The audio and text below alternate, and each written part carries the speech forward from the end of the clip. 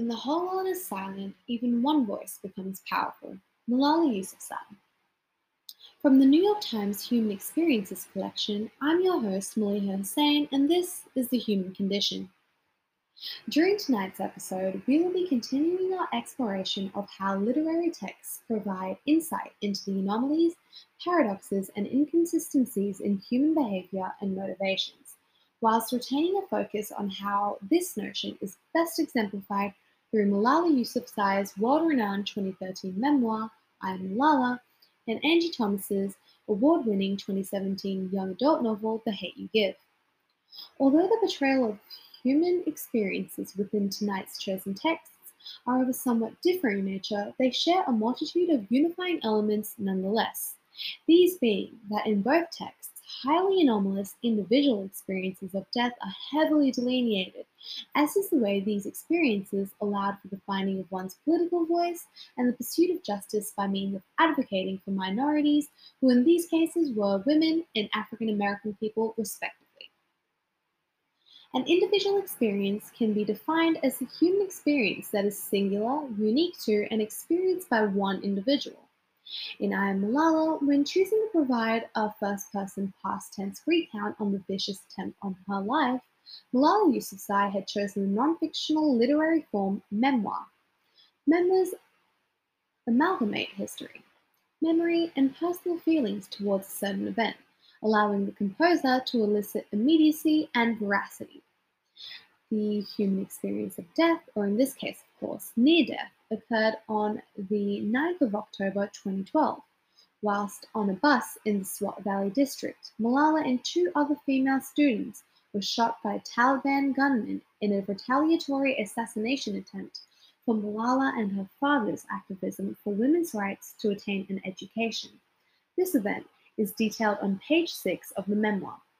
My friends say he fired 3 shots. My friends later told me that the gunman's hand was shaking as he fired.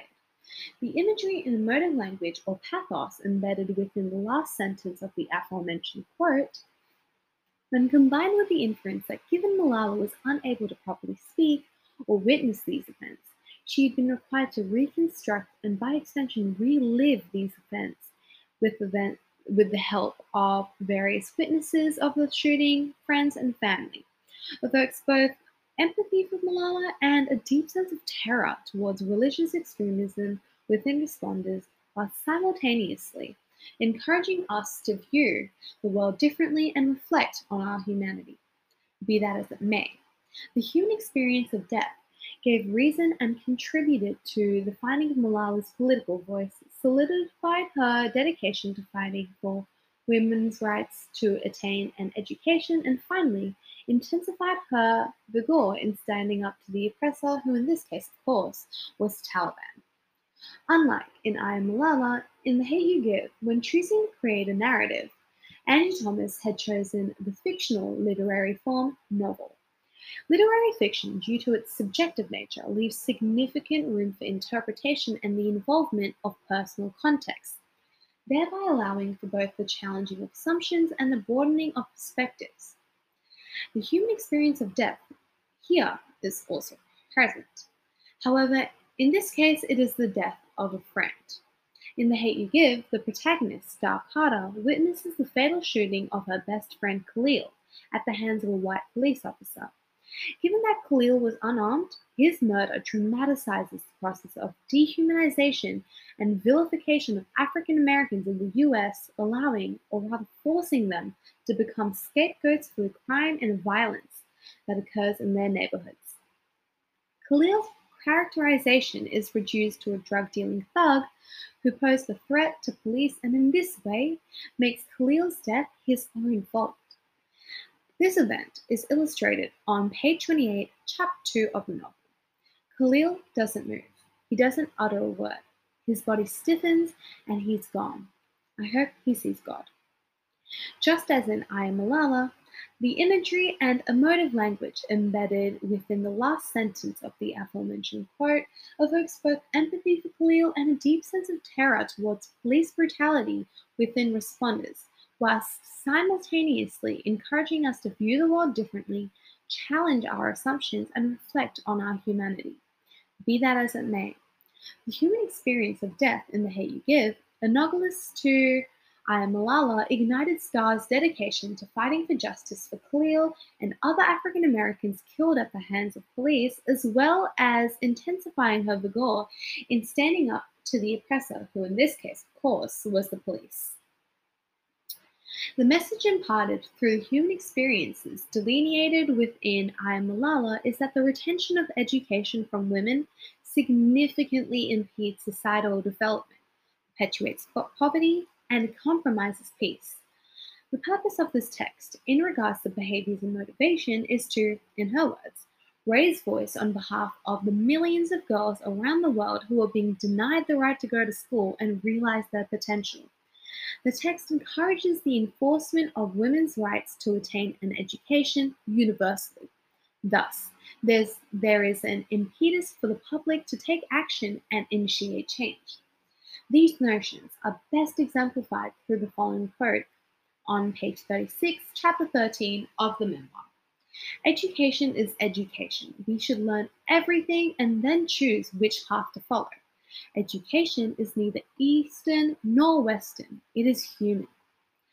Having used the personal pronoun of we highlights Malala's pursuit of equality.